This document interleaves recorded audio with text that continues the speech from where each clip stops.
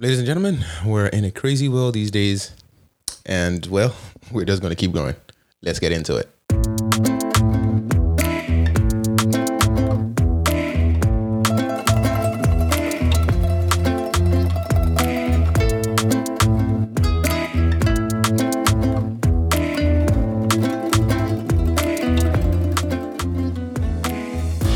Back again with another one. How are you guys doing?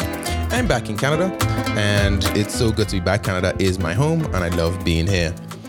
You may be wondering, why are you back in Canada? Did you not just move to the US? Yes, I did, and I still live in the US, but I'm back in Canada because this is my house, and you cannot tell me what to do and what not to do, okay? So let's get right into it. Step number one, Canada is trying to do a thing where you now need to get vaccinated every 9 months so that your vaccine is quote unquote up to date. Now, I don't know if they're serious about this or not, or is it play, or is it joking stuff, but somebody better talk to Trudeau because we're not doing that. What we're not going to do is every month with children, 9 months we're doing another round of vaccines. Like, nah. That's we're not having that. Cause what? I don't even take flu shots. And I'm going to be taking vaccine shots nope. I say no. I said no. But the problem is, if they say you have to travel, now it's going to make me make a decision. But, man, someone stop Trudeau, man. Stop Trudeau, stop the doctors. Because, what?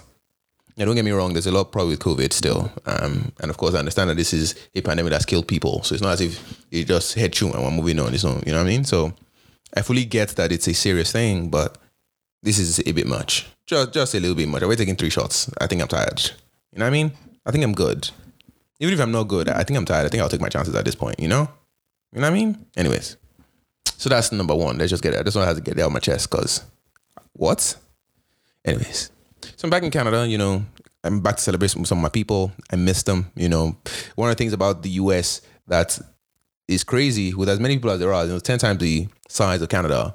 But if you have a vibrant community like I do, a supportive system like I do, is even if you have a system of any kind, anyway, leaving them to chase your dreams, leaving them to be an immigrant again, always has its drawbacks. There's a little bit of grief because you don't have them anytime you want. You can't just show up at their house on Thursday. You can't just show up at their house on Wednesday. You have to make plans to visit them. You can't just show up. So, that's kind of how it feels right now, not having my friends around. And so being around them again, just, the joy, the love is kind of crazy. I miss them, So anyways, that's step number one. That's why I'm back. The other thing too, as a benefit, there's Owambe. So one of my friends getting married, so I'm here for the Owambe. You know what I mean? I'm Yoruba at the end of the day. No amount of blue passport is going to change that. If you tell me there's an Owambe and there's sufficient funds to get there, say no more. I'm going to be there. There's, in addition, a friend of mine, one of my close buddies, bought his first home. We thank God we get to celebrate it, That's a huge thing. And I love my friends. First child, I get to go see the child. Again, beautiful, beautiful things. One of the things I try to keep in mind and trying to tell other people is the moments matter, Make sure you don't miss the moments no matter what is happening in life, because life will always happen. There's always stuff happening. You can't miss the moments because otherwise you just keep hearing about it from others and the memories we made without you in them. I already know that's happened a lot with my family directly, where like my brothers have graduated. I missed all of it. 50th birthday parties I've missed. And so now that, I can afford a little bit more to be present for stuff, one of the things I'm making sure is even the smaller ones, first of all, I will be there as much as I can, unless it's like absolutely beyond sense, money or whatever, then and only then will I not be able to make it. But if I can, within reason, show up to things, I don't want to miss them. Obviously you have to prioritize the big moments, of course. It's not just every time come back home every weekend. Like, can't do that. That's not sustainable. But one day, maybe if I had a private jet, maybe I should go learn to fly just for that. But anyway, I digress. So within reason, if I can be there, I'll do my best. And that's kind of what I'm trying to prioritize now as I get older, as even with my parents, I see them getting older every other day. And it's not easy to just watch them age and I don't get to spend those moments with them. It's just tough. So I start with my friends because they're closer and it's cheaper to go home to those guys. Ultimately, try to visit my family a little bit more. So that's kind of how my priorities are shifting. So with that in mind, there was also the additional benefit of for the first time teaching, or at least being a guest teacher at the university. And that to me still is a real moment. Like I still get imposter syndrome sometimes thinking about it. Like this is something that I thought I could do. This is something that I thought is possible. And even going into the lecture now and I'm preparing for it and some of the stuff that, I'm hoping to do is like in my mind, I've done this a bunch of times. And in smaller scenarios, I've taught people, I've had some finance classes. I've had, mentorship opportunities with people. I've had multiple calls with people who are looking for advice in their journey product or even how to immigrate properly, especially in Canada, figuring out their careers in product management. I've had opportunities to interview people and things like that. So it's not like as though I'm doing it all from scratch and I know all those experiences are transferable. It's just a surreal, like, wow, you're teaching at your alma mater, even if it's for 1 minute. Again, like I said, I've done webinars, I've done all kinds of things. But to come into a class of master students, where 4 years ago, I believe, was 4 years ago, 5 years ago, 4 years ago, I was in their shoes. Bruh, a humbling feeling, man. So, that's how I'm feeling right now. Just grateful all around, grateful for friends, grateful for family, grateful for opportunities, grateful that careers are having and staying. It's not to say that there aren't lowlights. There are. As you know, I talked about it a little bit, just the grief of not having your friends around. There have been issues even figuring out work. Of course, as the newbie, there's also, I wouldn't say hazing per se, but like, let's just say rookie activities. There are rookie activities that come with being the new person in the office, So those kinds of things I still have to deal with, right? Some microaggressive situations I've dealt with people in America, all those things, they're all valid experiences. They're all, in some cases, sucky experiences.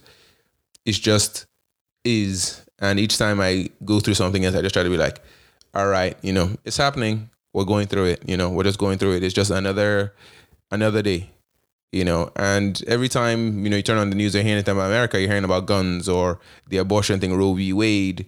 There's all that keeps happening, black people getting shot every other day. The police and things like that, all those things continue to happen. And each time I just try to be as conscious as possible and, present to be like, whatever interaction I'm in, am I level-headed? Am I worried about shit going left? And with that in my mind, I still try to do a good job at work, still try to show up as my real person, still try to show up with energy and enthusiasm. Because at the end of the day, the life I'm living in many ways is a luxury, it's a privilege. I don't imagine that this is the typical standard for a child that grew up in Shomolu in Lagos, with parents who were just trying to make it on their own as entrepreneurs, people who had to sacrifice to send their child abroad. My mother sold her car at one point, and I never forget those kind of moments, because she couldn't afford to pay school fees without having to do something as drastic as that. So, there are moments like that I think about, and each time I, take everything with grace and realize, it's not by power, it's not because I'm the smartest or the richest child. It's every time something unique like that happens to me, I just take it on and stride at me, like, I'm thankful for the opportunity. And in many ways, even I'm thankful for the opportunity that I get to experience racism, because as I say, in Nigeria, it's a different type of problem. So each problem is different. Each problem is different, new level, new devil. So, and the exposure of just being around the world a little bit more, being able to travel a little bit more, I think about those things as well. And, it's of course, it has these moments where it hits you in the heart and you're just like, damn, this is really what I'm going through. And the other moments where it's like, no, I deserve this, things like that. So there's lowlights, there's highlights to everything, but in all things, still very thankful. So now that I'm in Canada and doing all this Owambe, turning up, and obviously working as well at a university just for a day, just to see what that's like and see if maybe that's a career path I want to explore. It's just crazy, So what am I going to be teaching? The two classes is MBA classes. One of them around project management. The other one is around emerging technologies. So I'm a guest speaker for them both. And of course, as many of you know, I'm also on the board of directors for the Masters of Product Management course that will be starting in September. So I'm expected to even be back for that again in September.